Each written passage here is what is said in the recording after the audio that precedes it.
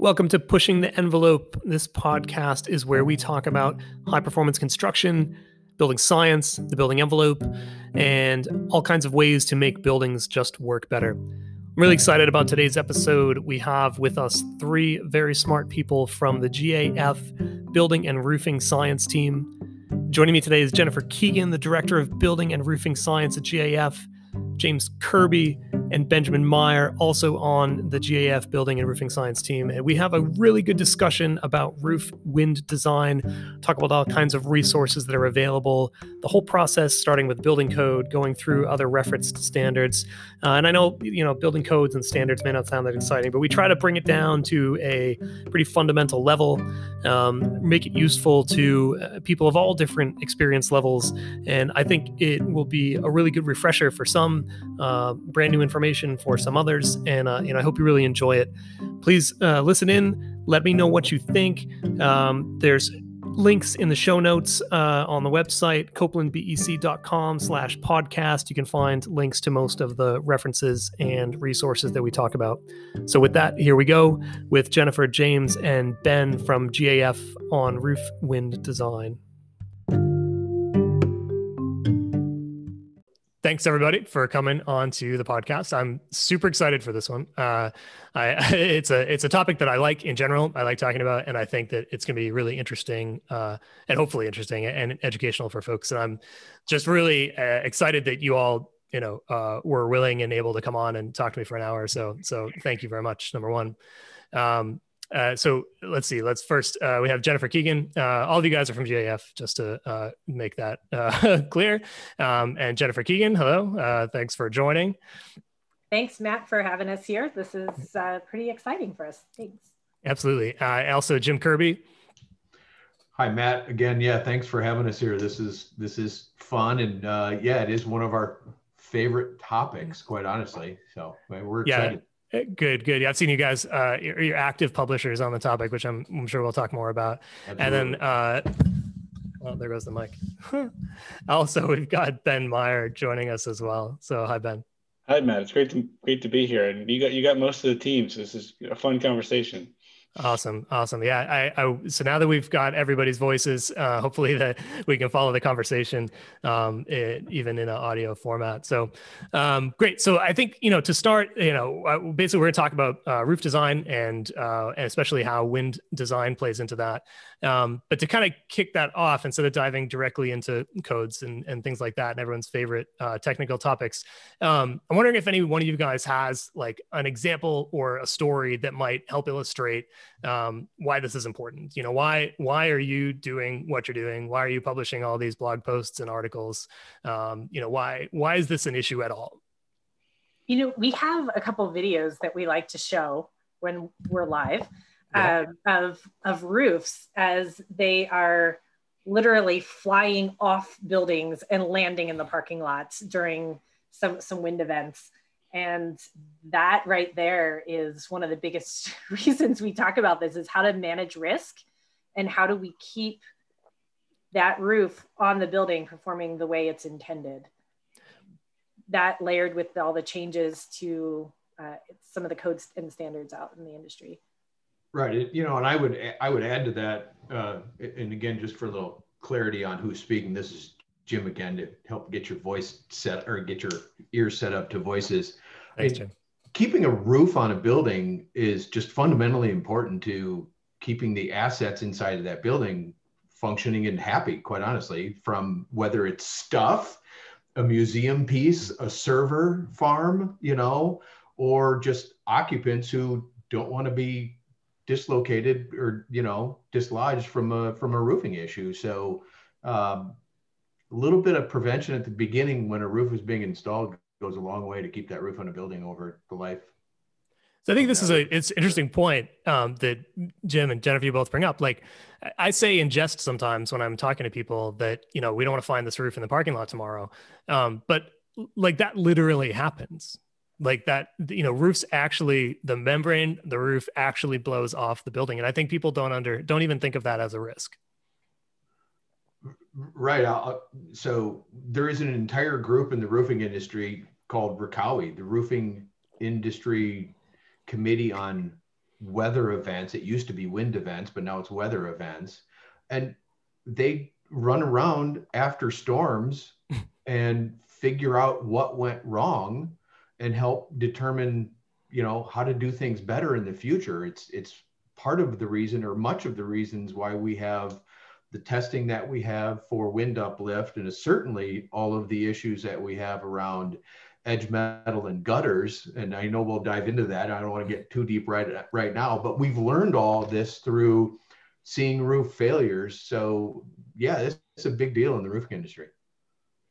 So maybe this is a good time to make this distinction, or what I think there is a distinction in practice, and there maybe shouldn't be. But so we've gotten, as a industry of designers and builders, at making sure that buildings generally don't blow over, right? Like, we don't have buildings like blowing over in the wind, but yet we still have parts of buildings, in particular roof, blowing off. So, does any one of you have an explanation or a suggestion as to like why does that happen? Like, why are we not applying that same design diligence to that part of it versus, the actual main force resisting system, the actual structure of the building?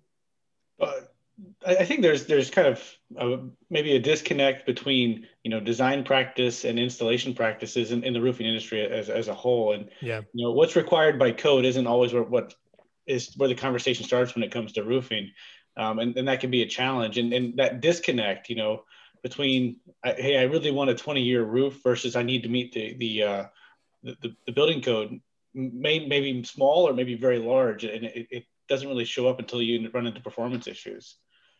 And so the way we talk about roofs and the way we specify roofs and in the industry is kind of, I think, creating that gap.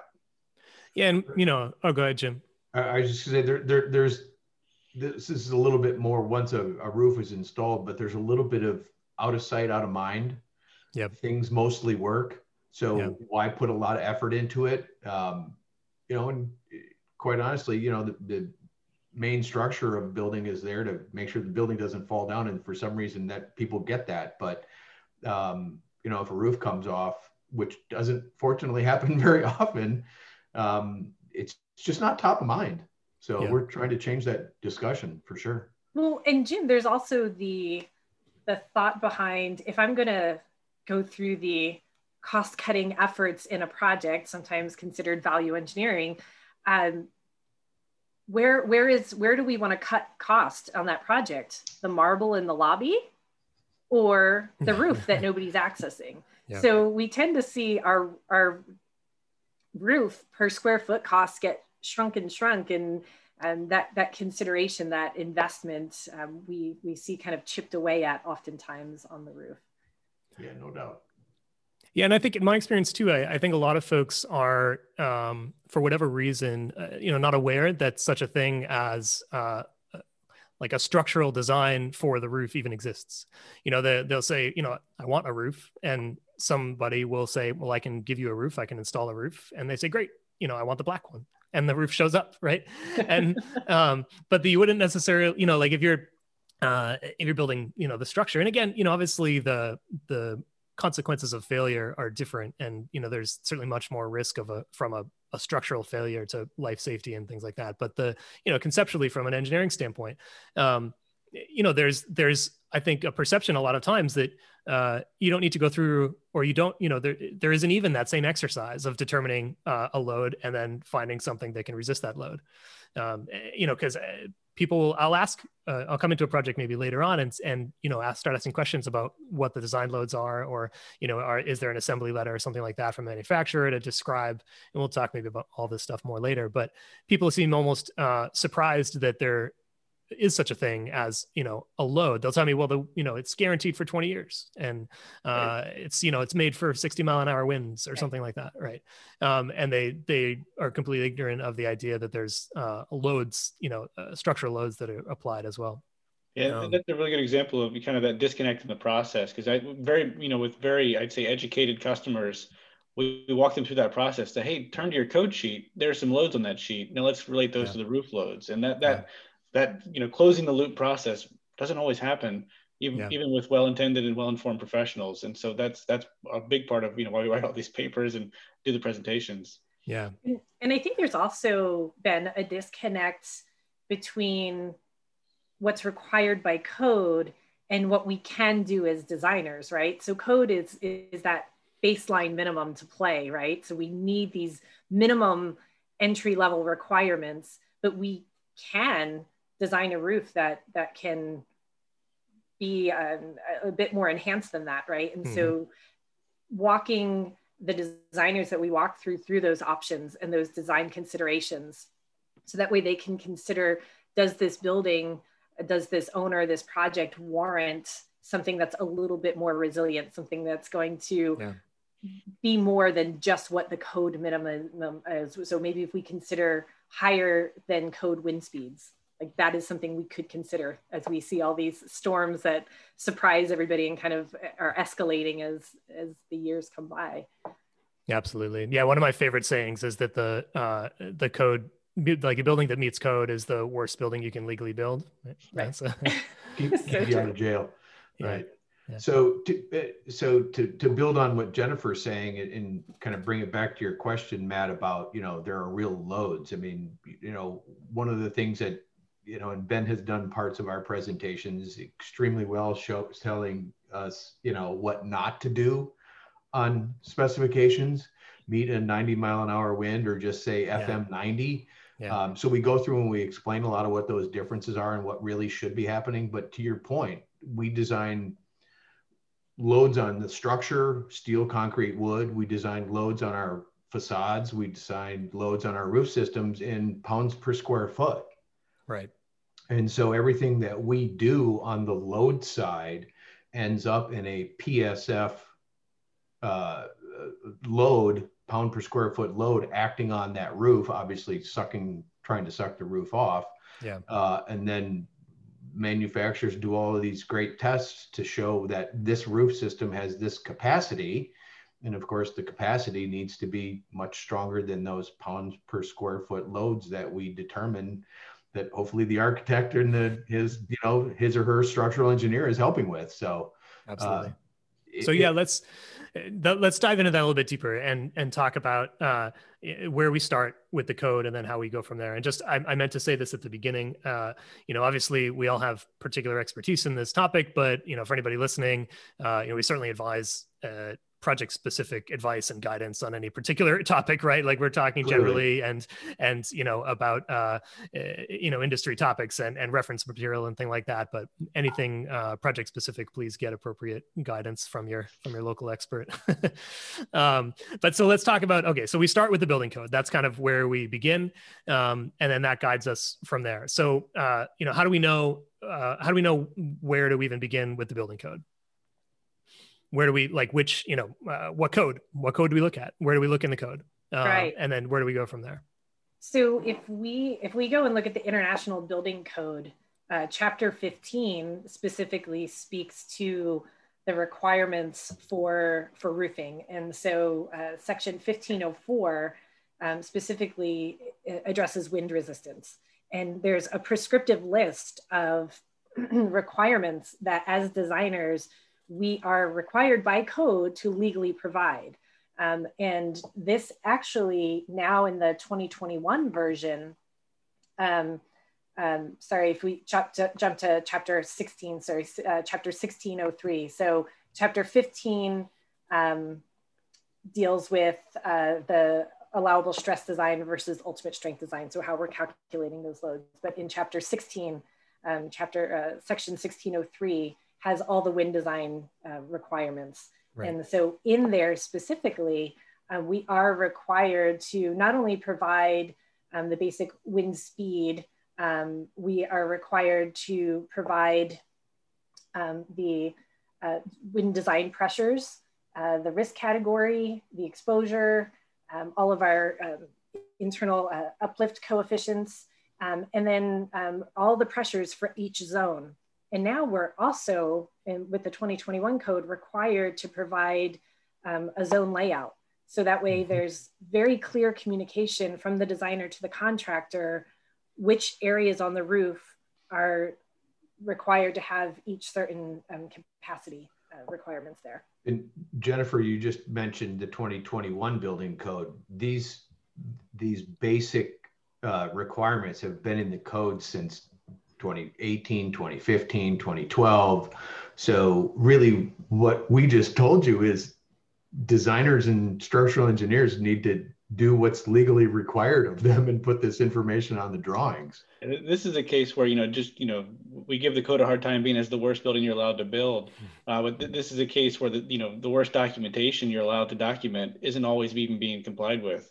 Exactly. So being very mindful of that. And that's kind of step one for us, is kind of walking folks through that process of, hey, these loads exist, they need to exist on your drawings, and this is how you relate them back to the roof. If they're not there, let's go back a step, and that's really part of the challenge. Yeah. So just to be really clear, like, whose responsibility is it to determine the uplift load on the roof, and where does somebody find that information once the project's getting started? Right. So, I mean, Jennifer laid it out. Chapter 15 is the roofing chapter. It takes you to chapter 16 to do the structural loads. Within there, it says specifically that essentially, I may botch this one a little bit, but the architect of record, however the wording is, and designer of record. Thank you. The designer of record needs to provide that list of information that are the assumptions made, the selections that are possible to end up with those design wind pressures and those PSFs. So it's laid out very strictly, or very, very specifically in the code. Yeah, exactly. That's, I just want to be really clear on that it's, the manufacturer and the installer all have their responsibilities here too, but it's really incumbent on the designer to come up with that first step of, these are the design loads, and then we got to find a system that works with that. But without that first bit of information, we can't go on to the next steps. Right. So one thing that's very distinct and clear also in chapter 15 is that a roof assembly, built up, modified, single ply, whatever it might be, and all of its components down to the deck needs to be tested for capacity. And that's absolutely the responsibility of the manufacturer then. Right. And that's where we get into the million approval listings in RoofNav, the 4,000 approval listings in DORA, the Directory of Roof Assemblies. Yeah. So let's talk about that for a second. So we've got our loads, and I think we want to circle back to some of the pieces that go into calculating those loads or coming up with the loads. But for now, okay, let's assume we've got our loads. We know what the uplift pressure is. How do we pick a system that is going to resist those uplift loads? So really, we get into then what we call approval listings. So approval listings are garnered, if you will, by doing either a wind uplift test or a series of tests, because the differentiation is there in the code that there's 3 tests that are specifically listed to determine wind uplift capacity: FM 4474, UL 580, and UL 1897. Those are all individual tests for wind uplift. The result of those is a capacity that is in 15-pound increments. The least we can come up with is like a 60 PSF capacity roof system. The next step is 75, 90, 105, go up by 15 until you hit 990 pounds per square foot.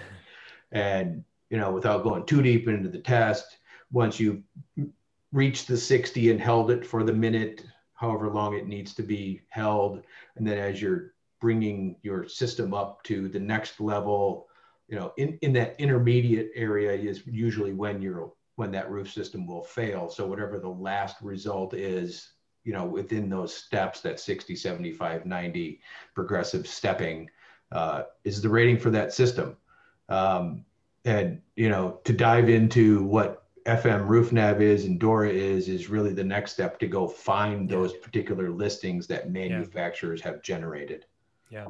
And just, go ahead, Jennifer.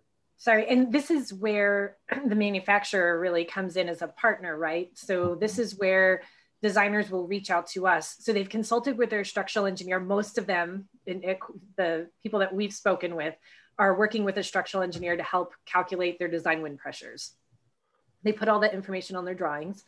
They send their drawings over to us as the manufacturer and say, this is the roof system I'm looking for. Help me find that system selection. And so we'll look at their drawings. And this is where, having that information clearly laid out on the drawings, which is in that, the requirements in chapter 16 in the IBC, helps us be able to make sure that we know whether they have loads for each of the different zones on the roof. They've factored or unfactored these loads. So that way we can make sure they're meeting with the systems and then help with that system selection.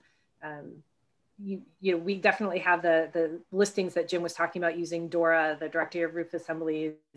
UL has a system, FM, and kind of narrow you down. But we often get calls from contractors and designers trying to help with that piece. And so we can help with that piece as long as they're providing us with the design wind pressures in that PSF, not that miles per hour, saying, well, we need a 90 mile per hour system. Yeah. That makes sense. And just quickly on the testing, I don't know how many folks outside of, people in this roofing industry specifically understand, when we have capacities for various structural systems around a building, there's any number of ways that, as an industry over the years, we've come up with those capacities. But with roofing, it's through testing of the actual assembly, right? Like, can you just take a second and describe, if you were to walk into one of these tests underway, like what would you see? So go ahead, Jennifer. Go ahead, Jennifer. So I did used to work for Intertech, and they do a lot of product testing. So I've seen these tests done, and so they'll have a large chamber. The roof system will be built up on that chamber, and they're literally applying those loads. And so oftentimes you'll see that roof system, and you'll see oftentimes, like if it's a single ply, you'll see it billowing, mechanically attached there, and they'll pull on that roof system, that pressurized system until it reaches failure. So like Jim said, they're doing it in increments of 15 PSF, and you're watching that system go until we will see an actual failure. So they literally like build the actual roof system at a relatively large scale, and then pull air pressure on it like it would on the roof. Absolutely. Yeah. Correct. Yeah. And don't go to the bank on these specifics exactly. But I think the UL 580 test is 10 by 10. Yep. The FM 4474, I believe, is 12 by 24. Yeah, I think you're right. So you're building full scale representation of the roof that you want to test, applying that negative pressure to the top until it fails. Absolutely. Yeah. All right, cool. So now we've got our loads, and we're working through coming up with a system that can meet those loads. And maybe we can talk a little bit about some, like people are really familiar with these FM numbers and, FM, whatever, 90, 120, whatever the number is, FM something, and how that, relates to the actual design. And I should say people are probably not familiar with how that relates to the actual design. Yeah. So maybe let's talk a little bit about that, and recognizing that there are other listing agencies or other mechanisms for quantifying the resistance, but this is a common one. And maybe we can talk also about at the same time, like how FM as an organization fits into this whole picture as well, versus how, some others might. So I think it's a great question, and I'll start this one kind of pulling from our list of what not to do, because it's always helpful, especially when we talk about FM. Because one of the things that we see done is shorthand. People are strapped and budgets are tight, especially on the design side. So wouldn't it be just nice to just add, must meet FM 190 to my spec and not do any other calculations? And this is something that we see all the time, and a lot of times there's not even an understanding of what that means. So there's a few risks you run there. Like, one, are you overpaying because you're asking for an FM specification, for the roof system? Or two, is 90 PSF, which is not 90 miles per hour, sufficient for your actual design? And a lot of times that back check never happens. So as handy as it is to just specify one thing and move on, this is kind of that cautionary tale of like, be careful if this is in your spec, do the homework. So I'll start with what not to do there, but I'll give it to these folks to kind of work through what you should be doing, with these rated systems. Right. I think good good, very, very good explanation, Ben. I think a distinction that designers need to understand is that FM is first a insurance company. And so they have very strict procedures and processes for building their buildings, re-roofing their buildings in order to be FM insured. What the distinction is often, or the distinction that's often not made, is that the FM 4474 test is that it is simply a test that can be run by many different testing labs. And so you can get a rated roof that has been tested to 4474 and use that, and it has really no bearing at all on whether or not that building is FM insured or not. Yes. So it's a little bit hard to explain, but once that sort of clicks in your brain, then I think a lot of this really becomes clearer. So FM is like sort of its own animal.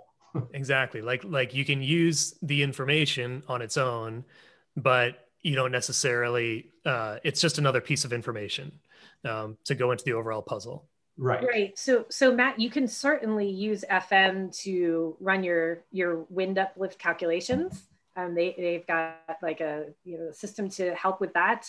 And you can use your system selection there. But what designers need to understand is that when you run the same project through RoofNav, which is FM's calculator, and you run it through Roof Wind Designer, which is another publicly available calculator, which is run through NRCA, you're going to get two really different answers. And the FM calculations are ultimately going to be more conservative. And it's just the way that they've built their calculations and the assumptions that go into an FM project, starting from the wind maps that they use. And the inherent importance factor that is just built into those projects. So that's something, it's not just as simple as, well, I can use FM to run my calculations, even if it's not an FM project. You absolutely can. It's going to be a more conservative design, which is always a good thing, but understand if that makes sense for this specific project. Yeah.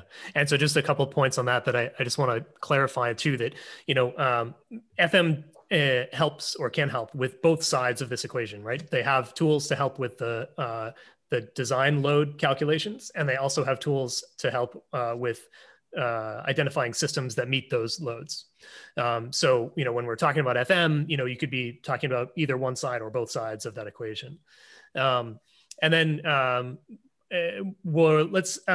did want to hit quickly on like the safety factor issue and like how, what that number means in terms of actual uplift resistance when specifically with FM, because I think people are often confused between wind speed, uplift resistance, and then with the safety factor thrown into it, a lot of people just get lost in that. So maybe you can speak quickly to like, what is an FM 190, for example, or, whatever number it is, what does that mean in terms of real world performance? So the 90 itself at the end, so an FM 1-90, first of all, the 1 means it's fire classified as a class 1 fire resistance rated roof system.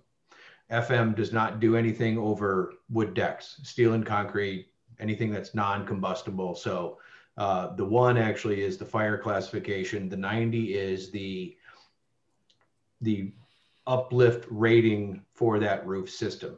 So pulling from what we just said, that roof system was tested to determine its wind uplift resistance using FM 4474.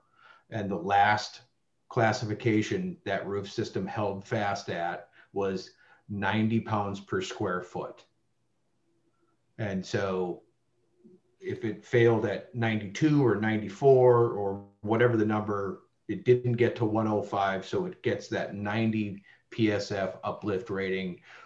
Failure mode or failure load, actual failure load was at least 90 pounds per square foot. And to kind of talk about safety factor, I think, the calculations, if you run it through the FM RoofNav calculator, it's going to you have all the inputs, there's some assumptions, but that calculator is not built on the minimum current requirement in ASC 7. So it's going to take their calculations, their inputs, and double them, to get to what's the safe rated capacity. So that's going to be at least a safety factor of 2. But if you compare that to what's minimum required by code, the safety factor could be far in excess of 2 because it's a different calculation method altogether. Right. Cool. So let's talk then about how maybe some of the different methodologies or what goes into calculating that load. We'll circle back a little bit to the load side part of the discussion. How do you go about getting that number, and what are some of the different ways one could do that? Well, I think there's 3 paths to start with. So you can either do in-house calculations, leveraging a structural engineer. So you can, and those can be hand calculations. You can use some tools that are available, like NRCA's Roof Wind Designer, and that helps you. There's certain limitations with that software. So if you have any kind of atypical building, if it's over a certain height, then you're precluded from using that. If you don't consider it fully enclosed, then you can't use that software, and you'd have to defer back to your structural engineer. Or you can use FM's RoofNav to run your calculations. So we kind of look at these 3 paths that are available to get you started. Yeah, that's helpful. And what are these? You have these calculators. You maybe can speak a little bit to how what are those based on? There's some sort of science behind that as well, and to the extent that we know, some of it is maybe proprietary. But what are those based on, and what assumptions are you implicitly making by using one or more of those?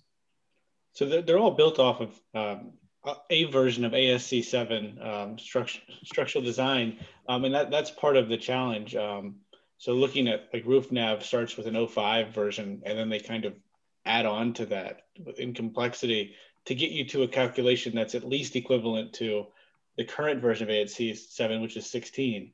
So there's kind of some meandering pathway to get you there through various maps and kind of default risk factors. So looking at some of the other tools, so hand calculations, you're going to look right at the standard, right at ASC 7, and draw a straight line from what's in the standard to what's required for the building. The other tools, like Jennifer mentioned, Roof Wind Designer, also follows along ASC 7, but it looks just at a prescriptive pathway. So it's a narrower pathway, and that's where some of the limitations come in. But it is a good design tool, even if you don't use that as your ultimate compliance. Right. So all good commentary. So what goes into some of this a little bit more specifically? The location of the building is really critical. Where in the United States this building sits and what its local wind speed is. So we do start with wind speed when we're determining the loads acting on the building.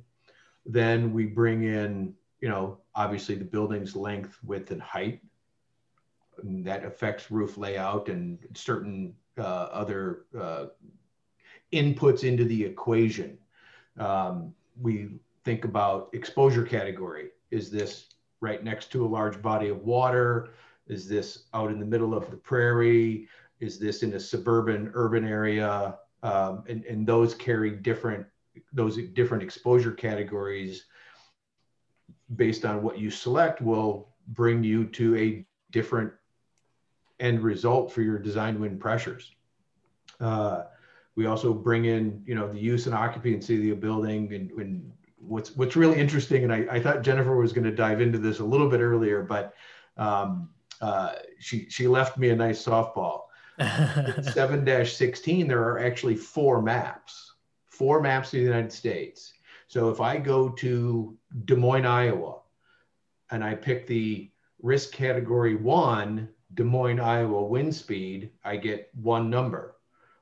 As I move to risk category 2, risk category 3, and risk category 4, that initial wind speed for Des Moines continues to go up because the importance of the building becomes greater. So the structural engineering groups have decided that these are appropriate wind speeds based on, you know, whether it's a fire station or an agricultural storage warehouse kind of a thing. Right. And then sort of the last big one is what we call enclosure classification. Is the building's enclosure going to hold tight and not allow wind to enter the building excessively?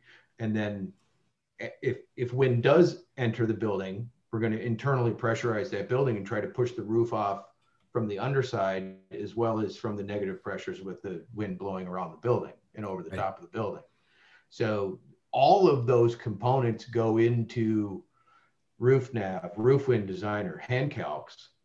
And, you know, we've shown in some of our presentations the myriad design results that come out just differently when you choose a different risk category, you choose a different exposure, you choose a different internal pressurization factor, and the numbers can be vastly different. So to me, that brings it all back to why what's in the building code for the designer is so important, because knowing what's in the equation to determine the design wind pressures and how critical the assumptions are with all of those inputs leads to a vastly different output. And so the designer, in conjunction with the owner, and the phrase we like to throw around, the owner's performance requirements, you know, which I suppose maybe has a little bit of association with the risk factor of the building. You know, we move down that path, and it becomes super critical that the designer is influencing these decisions and not the structural engineer or the roofing contractor or the manufacturer. We don't know what the building owner wants. The architect should. That's why it's set up the way it is in the building code. And what we try to encourage, so all those factors that Jim just went through, you know, if you're a designer and architect, that you don't need to be an expert and know how to do the calculation yourself. We need to understand the factors so that you can have the conversation with your structural engineer, maybe who's doing it, that you can make sure that your assumptions and their assumptions are aligned, and you're not going to end up with apples when you ask for oranges. I mean, that happens, I think, more often than we would anticipate. And that those assumptions align with the owner's performance requirements, right? So tying it all together.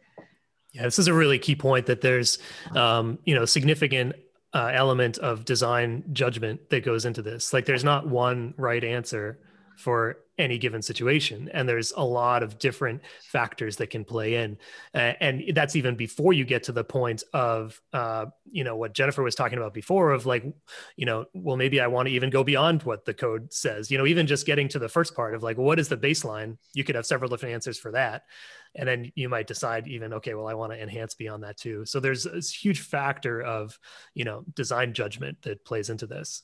That is, and you know, along with that, if you know, if the architect or the actual designer isn't making that judgment, somebody is, whether they know it or not, right, along the way.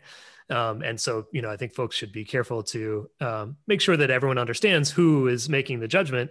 And if it's you and you didn't mean it to be you, then, you know, you want to know that, right? Like if all of a sudden it's falling on your shoulders and you're just picking a number because it sounds good, then all of a sudden you've taken that responsibility of all that judgment. So I think that's an important point. And in our workshops, we play a game with designers to kind of drive this point home, that depending, you know, what's the code minimum, it really depends on the answers to these questions. And the difference between code minimum from one set of answers, code minimum to another set, can be 200% difference, you know, 220% difference. And those are all code minimum. It really comes down to, are your assumptions aligned? Are they appropriate? And that's a big range to kind of land that plane in. Yeah. I think maybe a reasonable example, and, you know, my two colleagues who have practiced real architecture a little bit more than me could help me out with this one. But, you know, you're designing the second floor of a 2-floor office building. The loads that you apply to a specific room are going to be different if it's used as a single office or a library with rows and rows of bookshelves. So do you want the structural engineer to design every one of those beam systems underneath the second floor identical, or maybe you want to put a little bit more capacity under where you're expecting a higher load? So that's a little bit more obvious because it's a different room function, but the concept is still valid that, we do make these we do make these choices that really affect the outcome. And Ben's exactly right. They all meet the minimum requirements of the code, but are they where the building needs to be designed for the owner? Absolutely. And maybe this is a good time to quickly hit on maybe some specifics about these design numbers. I do want to get a little bit to the construction side of things, but when we talk about these uplift loads, we actually mean, for any given, say, even just a regular rectangular roof, just one roof, rectangular shaped, there's not just one load, right? So maybe you can talk to just quickly about, what are the different loads? Why do we have different loads for one roof? And, with your analogy of the different parts of a floor, different parts of the roof have different loads as well, right? So just maybe quickly hit on that.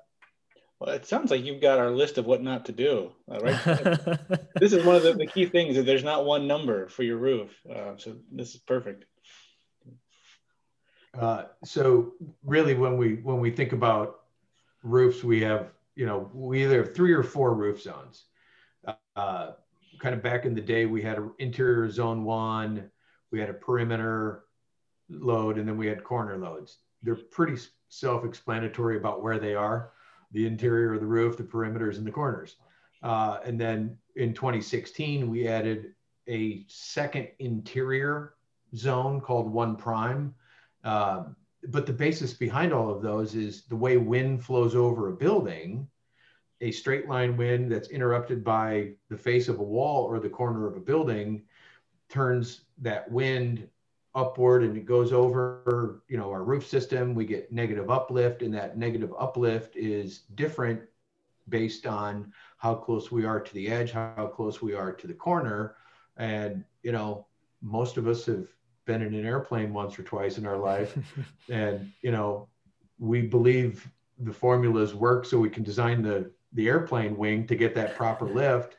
It's the same effect on a roof system. And so the way we design our buildings take into account how that wind acts over the top and the vortices it creates, and the uplift pressures that are different across the different locations of the roof. Cool. Yeah. And maybe this is a good way to segue into the construction a little bit and to talk about, okay, so you have these different loads for the same roof. I thought I was getting a roof, like one roof system. So how is it going to work for different loads in different areas? All right. So how does that translate? So we have to first, it's a great question, Matt. And oftentimes a building will have more than one roof, right? So now we're looking at multiple roof levels. And we have to run calculations for each of these roof levels on the building. Jim talked about the zones on the roof itself, but there's also zones 4 and 5 that we need to think about. And those are whether we have a parapet or we have a roof edge that we need to think about. And this is probably the most important part of keeping that roof on the building. Jim talked about how the airplane kind of vortex of forces kind of comes up at the corners. So this is where our roof is the most vulnerable. So thinking about how the edge metal or the perimeter, the parapets are holding that roof down to the structure becomes something we really need to think about. And in terms of code, we have what they call ES1 compliance. And that's calculated from these zone 4 and 5 pressures, which are really looking at the pressures on the wall around the perimeters and the corners, and adding that to our design as well. Right. Yep. And so when we're talking about the roof itself and then the edge of the roof, maybe we'll start with what are, and this is maybe basic for a lot of people, but how is it held down? How does it not blow off the roof? What are the different ways? Sure. So let's start with probably one of the most common installs: steel deck, insulation, whether or not there's air barrier, vapor retarder, doesn't matter immediately. It's another podcast. Some insulation, maybe a cover board, and a single ply membrane on top of that. So we can put fasteners through all of the insulation and adhere our membrane. We could put minimal fasteners in our insulation and keep the membrane and the insulation in place by all of the fasteners that go into the seams of the 6, 8, 10, 12 foot wide single ply sheets. So that is, mechanically attached system. Those fasteners that are within the seams hold the entire system down. Yep. An adhered membrane is adhered to all of the insulation, which is held down by through thickness fasteners, or a membrane could be adhered to a cover board, which is adhered to all of the insulation that's mechanically attached. So various combinations of that. So I think where you were going with your question before, Matt, was, we have these 3 zones. From a very basic, perspective, if we have an adhered membrane over insulation in the center of the roof, we might put in 8 fasteners for a 4x8 board. When we go to the perimeter, zone 2, we might put in 12 fasteners per board.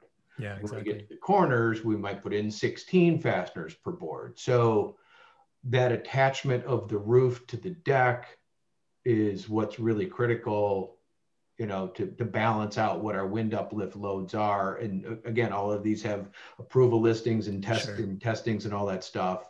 And we still haven't even talked about the prescriptive method, but I think we might get there soon. So, from the top side, you might see an adhered membrane, but what's underneath it can vary in the number of fasteners per area, if you will. Yeah, so exactly. So maybe let's go there. So how do you where do those numbers come from in terms of, like, say, number of fasteners? So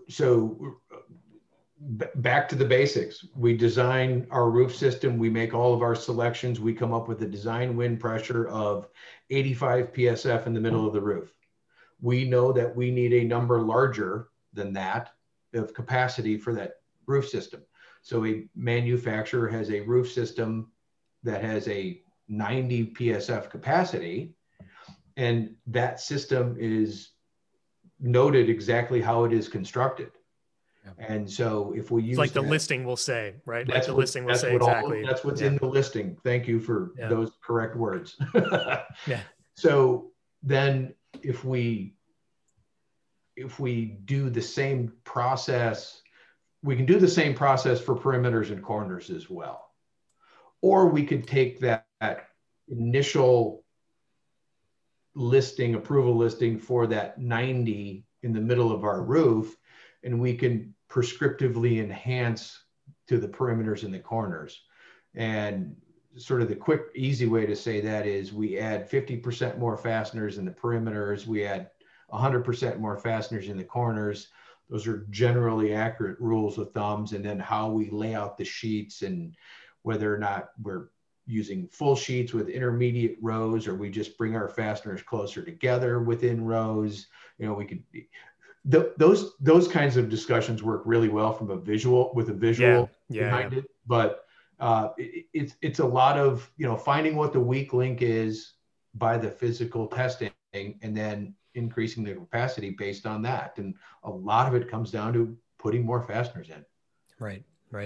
Yeah, go ahead, Ben. Sorry, when you describe perimeters and corners, just to kind of clarify, that's on the horizontal roof surface, the perimeter and the corner, because you also have what Jennifer mentioned, the complexity of the roof edge, stopping, where the failures start, and, stopping that is the very extreme edge, which is that edge metal, which has its own set of requirements. And you go through almost a parallel process of determining the loads in those perimeters, in that edge metal, and then finding a rated system of literal edge metal to resist those loads.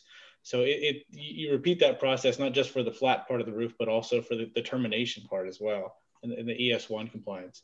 Yeah, that's a really good point. I think edge metal often gets a little, left to the edge, to the side, and people, a lot of folks don't think about it in terms of rated assemblies and rated systems that have numbers to go with it, and you use, shop fabricated sheet metal or something like that is much harder to quantify the resistance values. So that's a good point. It comes out as a limitation of some of the design assistance tools. FM Roof Nav literally doesn't give you values for zones 4 and 5, which is that edge metal. Whereas Roof Wind Designer would give you the values for zone 4 and 5. your structural engineer doing hand calculations would give you that. So being able to use a system and get easy values to then come back and find a rated system is not equal depending on how you're trying to show compliance. Right. Yeah, that's a really good point. All right, cool. Well, I want to be mindful of everybody's time, and I think we've had a pretty good discussion. We haven't gotten really too much into what I kind of started this whole discussion, before the podcast about, in this transition to the new ASCE standard, and because it's a bit of a departure, in some substantial ways from the previous versions, and maybe we can do a round two sometime and dive into that a little bit deeper. But maybe quickly, and Jim, you hit on it a little bit with the zone, the addition of the new zone. But if you want to give like a quick summary of like why is there this hubbub about this new ASCE version, which comes into effect with the most recent IBC update. Yeah, so the most significant differences are the wind speed maps that Jim was noting. The external pressure coefficients, and then the roof zones that he also talked about. So since we haven't really talked about these external pressure coefficients, they've actually jumped up. Even the zone 1, that field of the roof, that coefficient jumped up from 1 to 1.7. So we see a 70% increase in that capacity. And zones 2 and 3 have also increased as well. And what this means is that we have these larger external pressure coefficients, especially in the perimeters and the corners. We have higher design wind loads, and we have larger perimeter zones. And so in terms of how we're securing this to the roof, we end up with more fasteners. So this is really a compounding effect. And I think talking about how all of these additional fasteners impacts thermal bridging and energy efficiency is a completely separate podcast. But things to think about as the whole series here. No, that's all really helpful summary. Cool. Well, anyone have any other particular points or concerns that you'd like to express, right? Like if someone's listening to this, you want like somebody to know, like, oh, I would just wish everybody knew this, right? Anything you wanted to say to the small but quickly growing audience of this podcast? I think my one comment is really get what's in the building code and get why it matters, because we've said it a couple of times, but your minimum code requirement can be significantly different based on these selections that go into the wind side with exposure category and internal pressure coefficients and building use and all of that. So understand that it's not just 2 + 2 is 4. There's a lot of I won't call them assumptions, but there's a lot of selections that go into determining what design wind pressures are, and it's critical to be part of that discussion. Absolutely. And building on what Jim said, finding a way to facilitate that conversation with the project team, making sure that you and the owner are aligned, so that way you and the structural engineer can be aligned in making these decisions as we go through the process. When we host our workshops, we actually now have a worksheet that walks you through the conversations to be having with the structural engineer, so you can make sure that you guys are aligned in all of these assumptions that are coming along the way. Yeah, I would add kind of a part of that as well is, taking some of the mystery out of how do we figure out what roof we need.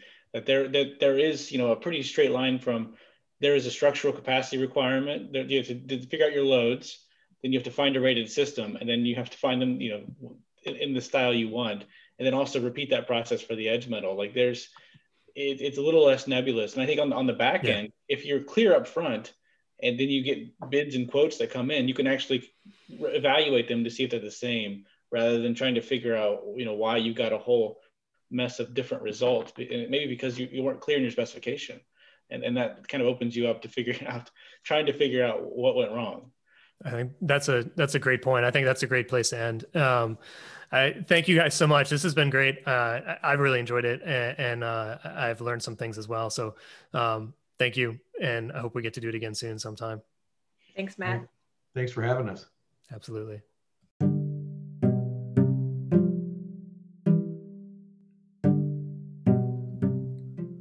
Well, that's it for the episode. I really hope you enjoyed it. I certainly did. Again, all the show notes, resources, and links are at copelandbec.com/podcast. Go there, check it out. You'll find this episode and the first two as well. Feel free to leave comments on the posts there. You can leave comments in Apple Podcasts or wherever else you get this podcast. If you made it this far, thank you very much for listening. Looking forward to the next episode, and we'll be back in touch soon. Take care.